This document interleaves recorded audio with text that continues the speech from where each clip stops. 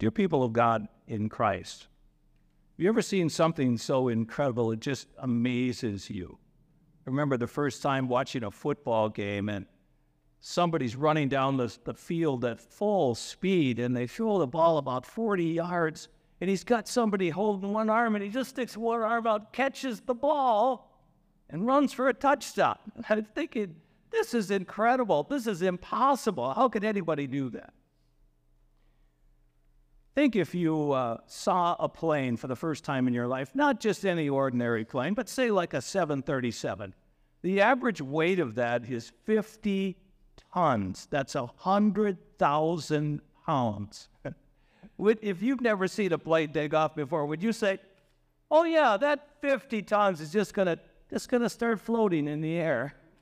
It's impossible. It can't be done.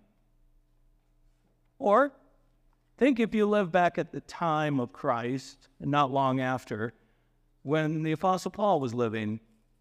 Only he wasn't Paul. He was Saul the persecutor, the one who hated Christians so much, he was putting them in prison and killing others for their faith. How many of you would say, oh yeah, this guy, he's going to get converted someday? No, you'd say it's impossible. It can't be done. And then we have what God wants for our church, for us, that all people be saved. He's given us the means to do it. We save the whole world of billions of people? It seems impossible. And first of all, if it's up to us to try to convert people, it would be impossible. Think of the things that could have kept this Canaanite woman in our verses from believing in Jesus. It says that she was a Canaanite from a foreign land. You know, for centuries, Tyre and Sidon were known for their immorality and their worship of false gods. Yeah, that's where Jezebel came from, you know, the one that worshipped Baal. Now, later on, they took on Egyptian gods, and then eventually, by Jesus' time, they'd taken on the Greek and Roman gods.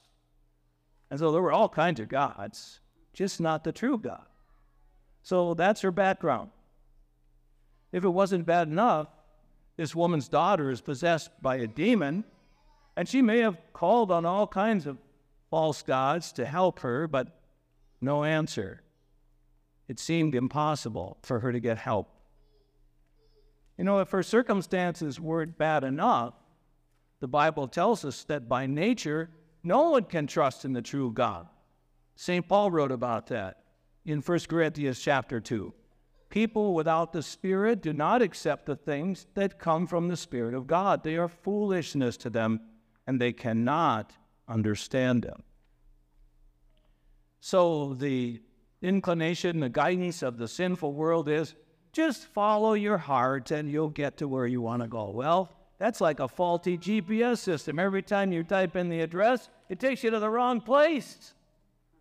And it's not just one time this happens. The unbelieving world does it again and again, and they will continue to do it till the end of time because they don't know any better. They don't know the truth. It's impossible for them to trust in Jesus as their Savior if they are trying to use the means of their own life and their own ways. Now, for many of us, it could be said from childhood, from early age, we have known the Holy Scriptures, which have been able to make us wise for salvation. Yet it's good to remember that we were born no different than this Canaanite woman with the same sinful nature. Martin Luther confessed in his explanation to the third article, I believe that I cannot by my own thinking or choosing believe in Jesus Christ my Lord or come to him. No, the curse of sin is that we are always trying to find a way to God without including Christ, by adding something to what he did at least, so that we somehow feel more a part of it. But in the end, the Bible says that way leads to death and to judgment. You know, most people, unlike the Canaanite woman, are not outside the doors of St. Paul right now, knocking on it, saying, please let me in. I want to find out all the information I can about Jesus. No, they don't want to come and hear that they're sinners and that God's going to judge them by perfect standards that they cannot keep. No, they want to think that God will accept them and excuse them for any evil that they've done, or that they're good enough, that God will be satisfied. How can we change their mind? How can we change their hearts so that they realize, like the Canaanite woman did, that they desperately need Jesus as their Savior? It's impossible for us to do.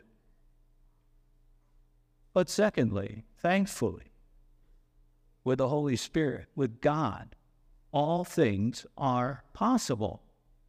The Canaanite woman did believe. She did seek Jesus' help. When Jesus spoke to her, he talked about taking food from the children off their table, throwing it to the dogs. And they considered that foreigners. But her response was, even the dogs eat the crumbs that fall from their master's table. Those crumbs, what are those crumbs? Those crumbs are promises of God, which the Jews, some of the Jews anyway, believed. And it caused them to be looking forward to a coming Savior. When Jesus appeared, they believed in him. Someone who realized this truth made contact with this woman so far away in Tyre and Sidon, and must have spoken to her so that she heard of Jesus' miracles. It had to be because the Bible promises faith comes from hearing the message, and the message is heard through the word of Christ. And so it is by the power of the Holy Spirit working through the word that this woman believed that Jesus could help her. Martin Luther once again described the work of the Holy Spirit in the third article. The Holy Spirit has called me by the gospel, enlightened me with his gifts, sanctified and kept me in the true faith. So this woman approached Jesus with a bold faith and said, Lord, Son of David, have mercy on me. Three important things that this woman, who we wouldn't even think would know about God, has faith in God. And first of all, she calls Jesus Lord. She believed him to be God. Son of David, a descendant of David, promised to be the Savior. And thirdly, that he would have compassion even on her, a foreign woman. Why did Jesus seem to ignore her, seem to have no compassion when he first heard from this woman? Well, at first, he didn't answer at all. And then when the disciples began to say, Lord, can't we do something about this woman? Then he said, well, his priority was to the lost sheep, that is, to the people of Israel first. Then he called the Jews the children, and he called the woman's group, nation, dogs. We had somebody new come to church, talk like that to them. Think they'd ever come back? Oh my goodness, let's pray that that would never happen for anyone, because God wants all to be saved. So why did Jesus do this? Well, he knew her heart, he knew that she had faith, and he wanted to test that faith, to strengthen that faith, and her reserve too. And he also wanted to teach the disciples about what it means to have strong faith, to persevere, to be patient, to be humble, and accept God's way and God's word. So that is exactly what the woman did. Jesus also wanted to make clear that until his death, people were going to be living under the old covenant. The promise was first given to Abraham and to his descendants. Abraham believed and was blessed. Through David, the same promises were given of a coming Savior who would rule for the benefit of his people. Jesus, of course, and over the ages, many promises were made, and the Holy Spirit used those promises for many of the Jewish people to come to faith in a promised Messiah. But the Jews were not to keep this news to themselves.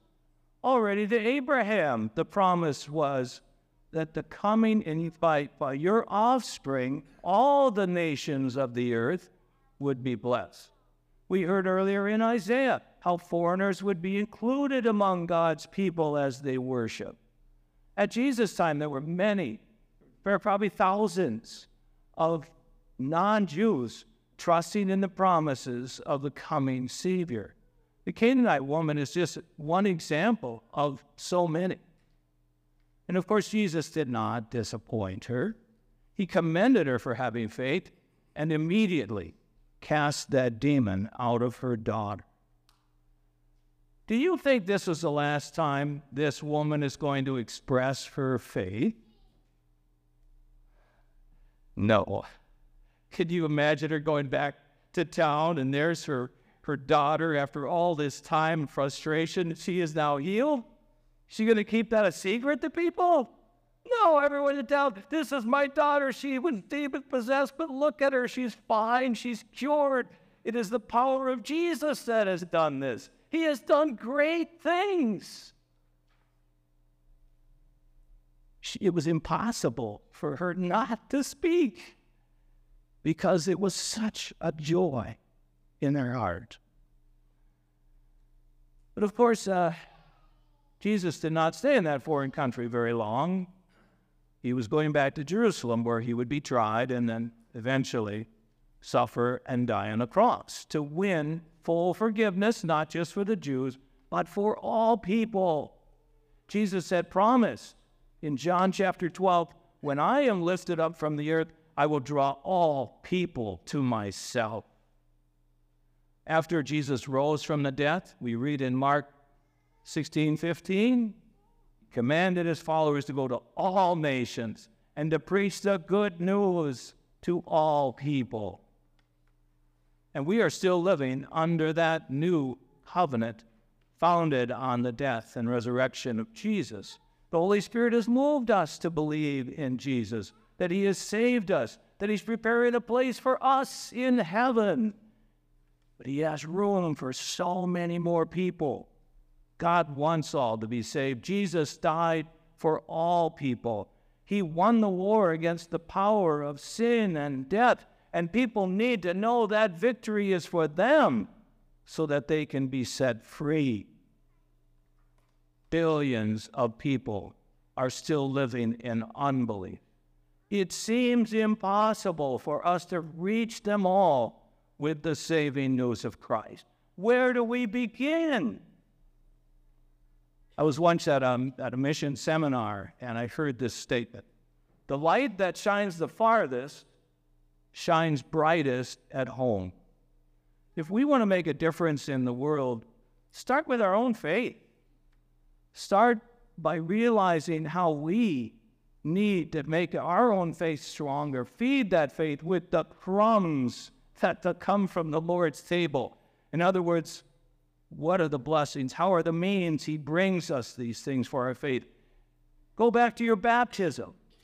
Would someone use water in the Word, and you received Jesus' forgiveness? The Holy Spirit brought you to faith and made you a child of God. Your sins were washed away. Also, Jesus gave us Holy Communion. Keep our faith focused on his death until he returns to give us eternal life.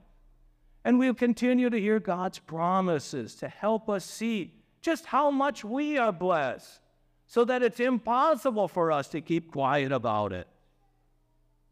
Jesus has given us this powerful means of grace to help other people.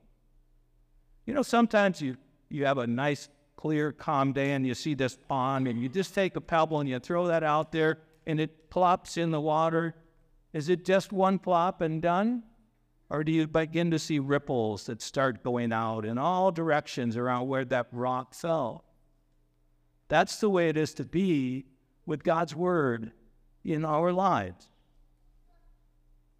We start with our own families. After we are concerned to, keep our faith strong, then we have our own families so that they trust in Jesus. And we pray that God would help us meet many more people and tell them the great things that Jesus has done for them. And then they can share the good news. And that just continues to go until it'll reach around the world. And it's not about us. We're just here planting seeds. It is the Holy Spirit who does the impossible work of bringing people to faith. You know, what often seems impossible can get done. Saw it with my own eyes when that guy running down the field grabbed that ball with one hand, caught that amazing catch in football. And I've seen it with my own eyes when a 50-ton plane glides up and is held up in the air by air.